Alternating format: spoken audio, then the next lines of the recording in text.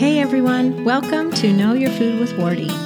I'm Wardy, a wife and mom of 3, and author of The Complete Idiot's Guide to Fermenting Foods. I'm also the lead teacher, blogger, and owner of TraditionalCookingSchool.com. I'm so glad you're here.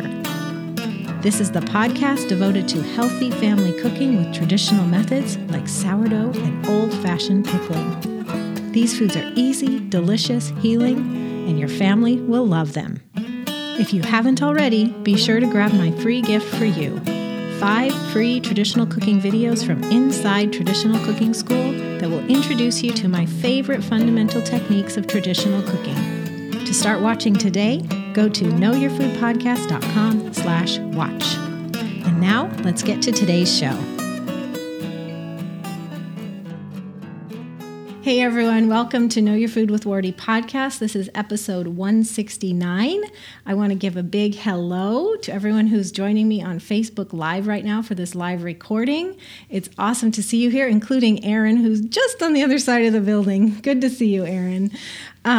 So you are joining me right now for a live recording. Those of you coming in later, welcome to you as well. If you're listening in your earbuds, you can switch to the video version of this podcast at knowyourfoodpodcast.com/169. If you're watching the video, you can switch to the audio version either on iTunes or at knowyourfoodpodcast.com/169. And at that link are going to be all the links and notes from everything I'm planning to share today. The topic today is 6 lessons learned from 2 years of pressure cooking. So I have a lot to share because I think these are things that the books don't tell you. Or at least you just have to go through a lot of trial by fire to learn these things. So I'm excited to share them with you. And we've got all kinds of people here just chiming in the comments. So hello, so glad to see you all. Okay, so a little bit of an introduction here. So at Traditional Cooking School, we do traditional methods like soaking, sprouting, and fermenting, culturing. These prepare foods for best digestion. Traditional methods, when people use them, they're healthier. My family has had great results from incorporating traditional methods. We've gone from extreme food allergies and environmental allergies to basically being completely healed by incorporating traditional methods. Traditional methods like soaking, sprouting, culturing, fermenting, they prepare foods for best digestion. They remove anti-nutrients that can inhibit mineral absorption and make digestion hard. The traditional methods help you get more nutrition from the foods you eat. And even though that might sound overwhelming, traditional cooking is not hard. It's just smart. Maybe takes a little forethought in, like, instead of cooking your rice now, you started soaking the day before. So you're not spending more time if you're cooking already, but you're starting things earlier. And the beauty of traditional methods is that you're using acids and live cultures, and they do a lot of the work for you.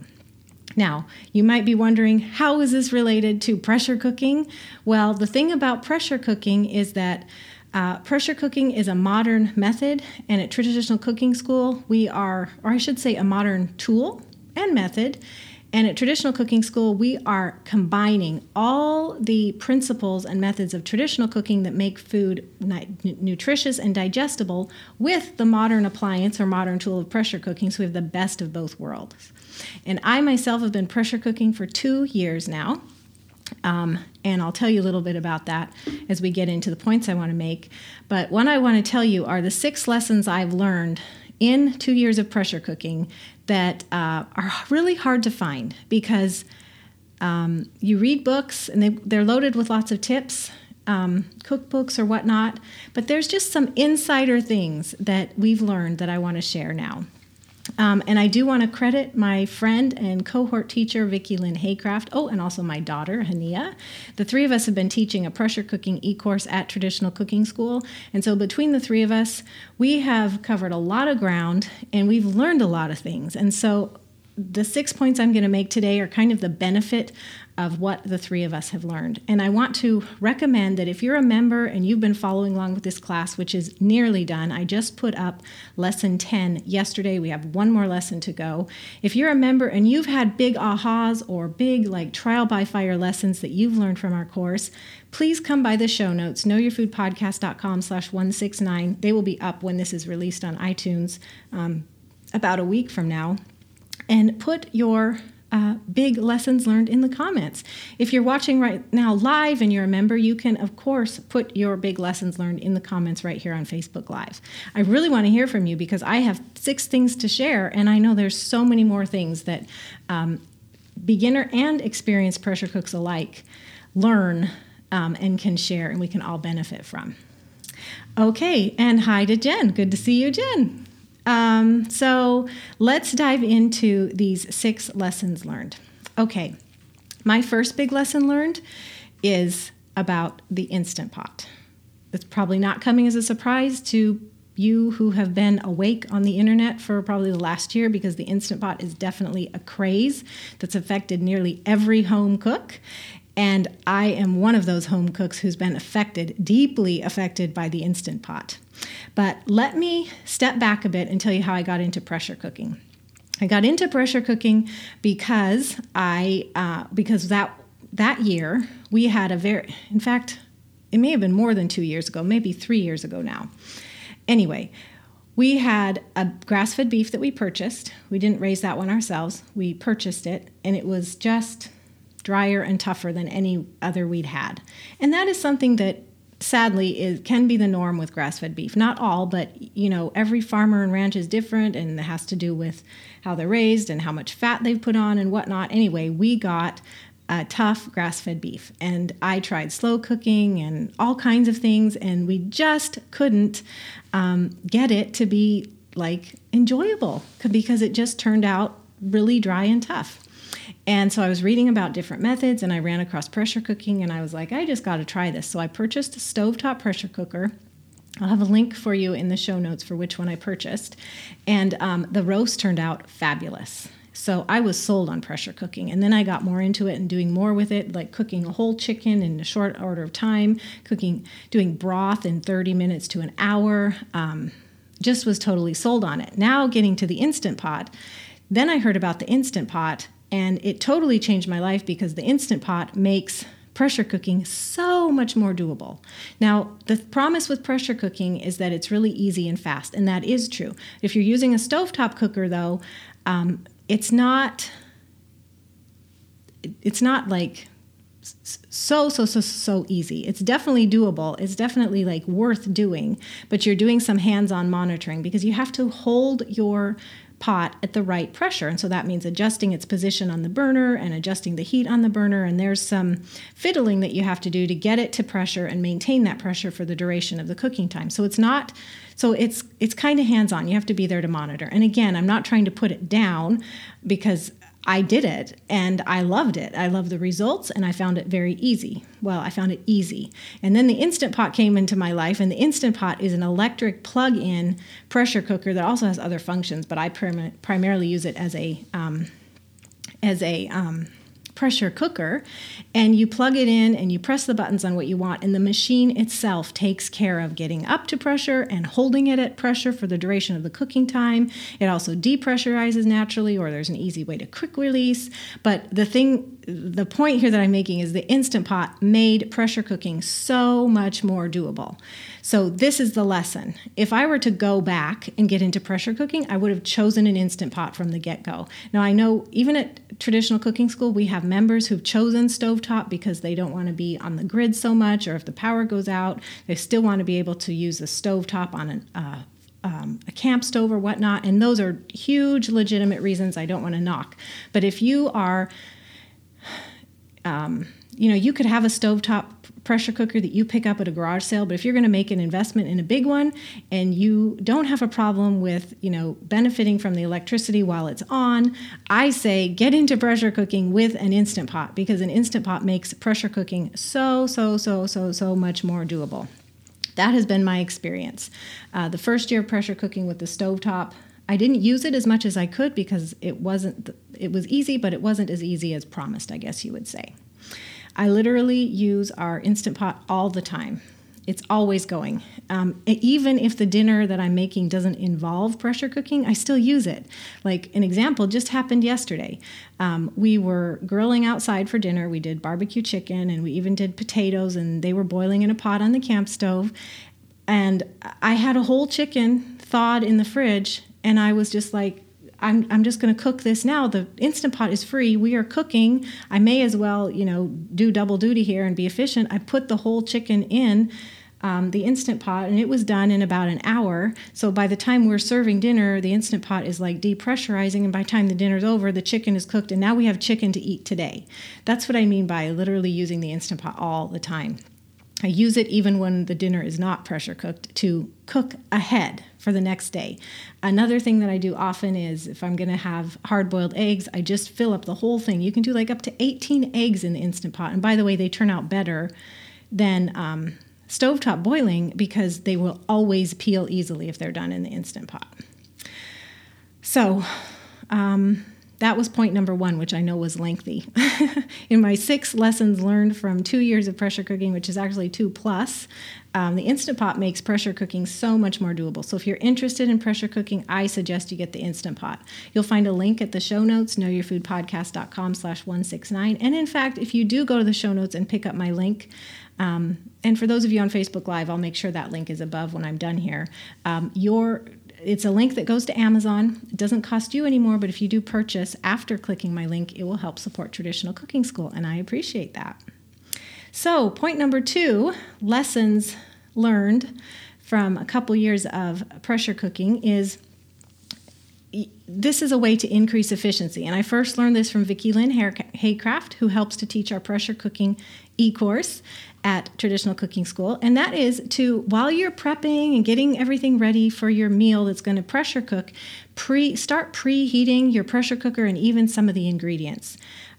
So all you're doing is putting your basic liquid or sauteing your onions or, something, do it in the pressure cooker and turn it on to saute function. Now, if you're on a stovetop, that means you're putting it on the burner and getting it heating up. If you're on an Instant Pot or an electric pressure cooker, there's a saute function or, it's not a pressure function, but it's just a heat function for like frying, sauteing. Anyway, so make use of that so that when you're ready to pressurize and you have all your ingredients prepped and everything, you come up to pressure faster. The reason is because in order to come up to pressure, all the ingredients have to be hot and at a certain temperature. So if you can make sure they're at least room temperature or hot by the time you hit the pressure cycle, then you're going to get to pressurize faster, which is going to shave off time from your overall cooking time. If you start with something frozen, in fact, in the comments, Amy said you can cook a chicken frozen. Yes, you can, and go ahead and do that. But the thing is if the ingredients are dense or if they're super cold, it's just going to take longer to come to pressure. So you might be coming to pressure for 30 minutes or more on something that's frozen or something that's very cold. However, if you preheat the water or saute your onions or brown your chicken right in the unit, sear it. What I mean by brown, if you can sear your meats in oil and like garlic and onions, if you can do that ahead of time, then your ingredients are already warm. So when you go to pressurize, you're just shaving time off what is required to come up to pressure. Okay? So that was point number 2. Make use of that. Preheat your ingredients. Preheat your liquid, use room temperature ingredients, pre-sear, think about as you're prepping to be preheating as much as you can so that you shave time off your pressurizing time. Third lesson learned from a couple years of pressure cooking is, this is related to number 2. Sometimes, like if I'm doing a quick bread or a cake or some custards or something like that, you're just putting straight water in the cooker with the trivet and you're putting a glass lid or a plate on top and you're hitting the saute so it can start getting hot. And then you're prepping all your whatever you're going to bake. By the time you have your filling in your containers and you're putting it in your pressure cooker, like half your water is evaporated or more than half of the water is evaporated. Well, you have to replace that water. And I learned this the hard way, where I had evaporated water and then I'm putting stuff in and I'm hitting the cycle to pressurize and it's not coming to pressure. It went through the cook time and everything, but it was not pressurized. So the food was not done when the pressure cycle was over. So this is a big lesson learned. Pay attention to the amount of water you put in when you're preheating, because if you take a long time prepping, or actually even if you take a normal amount of time prepping, you're going to lose water that's preheating in there through evaporation. It is boiling hot. And so then you replenish and try to replenish with hot water rather than cold. Again, principle number 2, so it can be hot rather than cold when coming up to pressure. Just a quick question here coming in from Lisa. Can you bake in it like a cake or bread? Definitely. We show you a lot of those in our pressure cooking e-course at Traditional Cooking School. Okay, lesson learned number 4. Oh, I love this. So we have this problem in our house, which is it gets hot in the summer and it doesn't vent. So I can't cook inside really all the hot summer months, which isn't a bad thing. I've become a good outside cook. We have a 3-burner camp stove. I move appliances outside, whether it's the toaster oven or the crock pot or whatnot, and I do things outside. And it's just enjoyable because then you're looking at the garden and the dogs around and, there's the birds and everything. So it's a way to enjoy the summer if you go outside to cook. So I'm not complaining about that.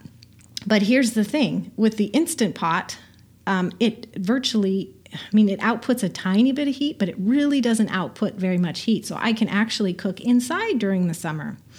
That doesn't mean I do all the time, because if I'm grilling outside, I'll still bring the Instant Pot outside with me and I'll plug it in there and let it go. Or if I do something inside, I'll actually carry it outside to vent, the pressure, because that's hot steam and I don't necessarily want to heat up the house. So I'll just carry it outside to do that. Or the other thing is I'll vent it right under the oven hood so the oven hood can suck that outside. But I just love it because it gives me more options for cooking inside. If I, don't have an hour and a half to sit outside, monitoring something. Anyway, I just love that. It helps me beat the heat. Lesson learned number 5. So when you get into pressure cooking, you get an Instant Pot or you get a stovetop cooker, and you're doing soups and stews and meatballs and things that cook like right in the pot itself. But then you realize, like Lisa's question just a bit ago, can you do bread and cakes and stuff? Yes, you can. But you need something to cook them in, because you're not just pouring the batter right in the cooking pot, which means you need like cake pans or, containers or things. Well, here's lesson learned number 5. Other than your pressure cooker itself, which is either a stovetop or the Instant Pot, which I highly recommend. And you'll find links to that at the show notes, knowyourfoodpodcast.com/169. So other than the cooker itself, you probably have most of what you need already in your kitchen to make fun and interesting dishes. Now, this doesn't mean you might not make the occasional purchase. I have chosen to purchase a steamer basket, some stackable stainless steel pans, but you know what I use most of the time? Pyrex glass storage bowls make great cooking containers for quick breads and cakes. Covers. You need to cover things. Well, if you cover with a layer of parchment paper and then a layer of aluminum foil, then you've got a non-toxic cover. The parchment paper prevents the aluminum foil from having contact with your food, and it's also a barrier there. So how simple is that? We probably all have that in our homes. So you make the investment in your cooker, and then you just scrounge around for odds and ends of bowls or storage dishes, and you can make all kinds of things. My daughter makes a dark chocolate custard. We have that recipe in our pressure cooking e-course in half-pint jars. So she does 4 individual custards. You can do the same with muffin batter or, other quick bread or cake type foods, just in little half-pint jars. Or you can use individual ramekins. Anyway, whatever you have in your kitchen, there's probably so many options for little containers that can take your pressure cooking farther. And so that's definitely a lesson learned, that there are so many possibilities. If your kitchen has like normal glass and bowls that a lot of us tend to have if we're home cooks, we have glass storage bowls. We have half-pint jars. Mason jars, right? I bet 99% of the people that are listening right now love mason jars like I do. So mason jars, and you could do half-pint or whole pint. Anyway, you probably have most of what you need in addition, other than the cooker, if you don't already have that. That was lesson learned number 5. Okay, lesson learned number 6. Now this one is going to defy all the people who promise that pressure cooking is so fast and easy. Pressure cooking is so fast and easy. I'm not going to argue with that, but I'm going to say that even though the main promise of pressure cooking is that things cook faster, that if you're a smart cook, you still need to allow for prep time need to allow for the contents coming up to pressure, which means they need to heat, go past boiling, build up enough steam under pressure, pressurize. You have to allow for the actual cooking time. You have to allow for depressurizing, which you can do a quick release in a couple minutes, but some foods you want to depressurize naturally for 10 to 30 minutes, and you also need to allow for cooling down. Pressure cooking happens at hotter than boiling temperatures. So you open up your pressure cooker and your family's not eating that for 10 to 15 to 30 minutes because it's just way too hot. You want them to enjoy their food without getting burned, right? So this is a lesson learned number 6, is even though people say it's so fast, personally, I do not spend any less time on dinner prep than I did before. Granted, it's hands-free. A lot of it is hands-free, so I can be doing other things. So I'm more efficient and productive during that time that I'm in the kitchen preparing meals, but I don't spend less time in the kitchen preparing meals because there's still all those things to account for. So as a general rule, if I know that the cook time is 30 minutes on a dish, I know that I'm starting at 30 minutes before that, and I know that I'm allowing for 30 minutes afterward for if it needs to cook more or cooling down, or whatnot. So that's lesson learned number 6. Even though the main premise of pressure cooking is that things cook faster, you still need to allow extra time for prep, coming to pressure, pressurizing, depressurizing, and cooling down so that it's actually able to put in your mouth. Okay, I'm going to wrap up here with some Q&A. So you guys put your thoughts in the comments on Facebook Live, and if it's relevant, I will for sure include it in the final version of this podcast that will be up at knowyourfoodpodcast.com/169 in a week. So I have time to take a couple questions. Are there any? I think there's probably a little bit of a delay, so I'll wait just a bit. And as they're coming in, let me tell you 2 things. The show notes, including links, are at tradcookschool.com/169 or knowyourfoodpodcast.com/169. You're so welcome. Sandy is saying thank you for being so informative. I appreciate that. If you're interested in our pressure cooking e-course, it's tradcookschool.com/lovepressure because we love pressure cooking. So that's one word, tradcookschool.com/lovepressure, one word.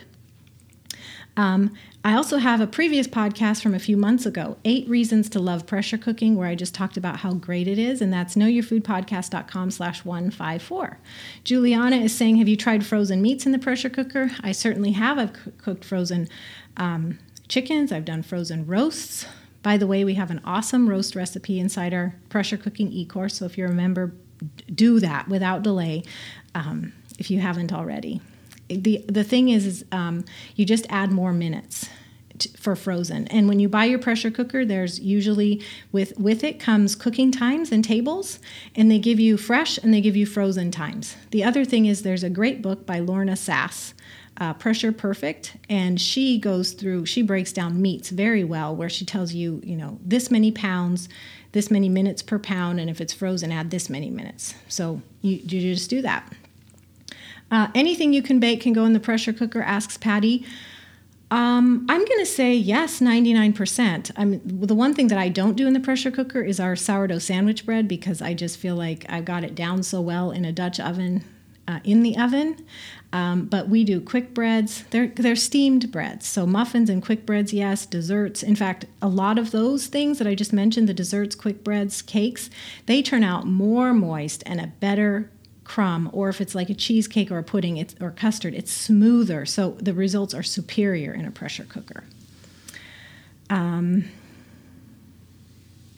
Susie says, I have a countertop electric pressure cooker. How can I get instructions that match instant recipes?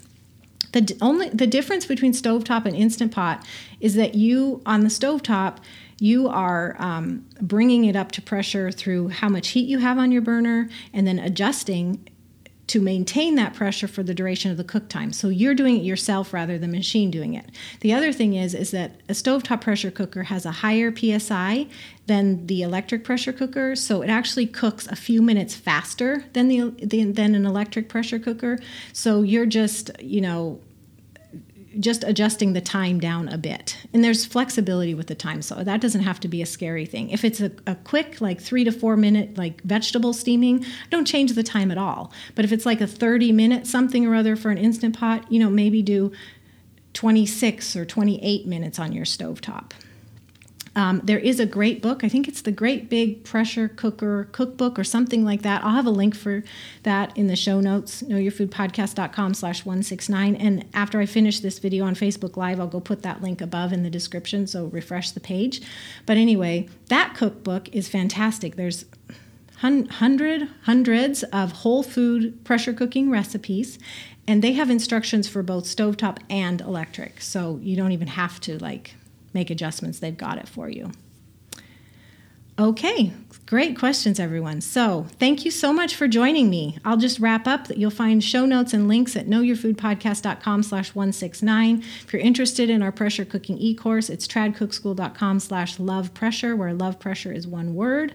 And if you want to check out a previous podcast on what's so great about pressure cooking, besides all the things I've been gushing about today, that's knowyourfoodpodcast.com/154. Bye-bye. Thank you so much for joining me today. I hope you'll come back again. Let me tell you what you can do next. You can visit the show notes for this episode and get links and more resources about today's topic. Just visit knowyourfoodpodcast.com/ and then, without a space, type the number of this episode. You can stop by traditionalcookingschool.com/watch to get 5 free traditional cooking videos from me. It's a gift. You can subscribe to this podcast on iTunes, the podcast app, or Stitcher. If you're on a mobile device, just search for Know Your Food with Wardy while you're in the app. If you're on a desktop or laptop, go to knowyourfoodpodcast.com/iTunes right in your browser. And while you're there, please leave a rating or review. I love to read your comments, and your feedback makes it much more likely that others who are interested will find this podcast too. Thank you so much, and God bless you.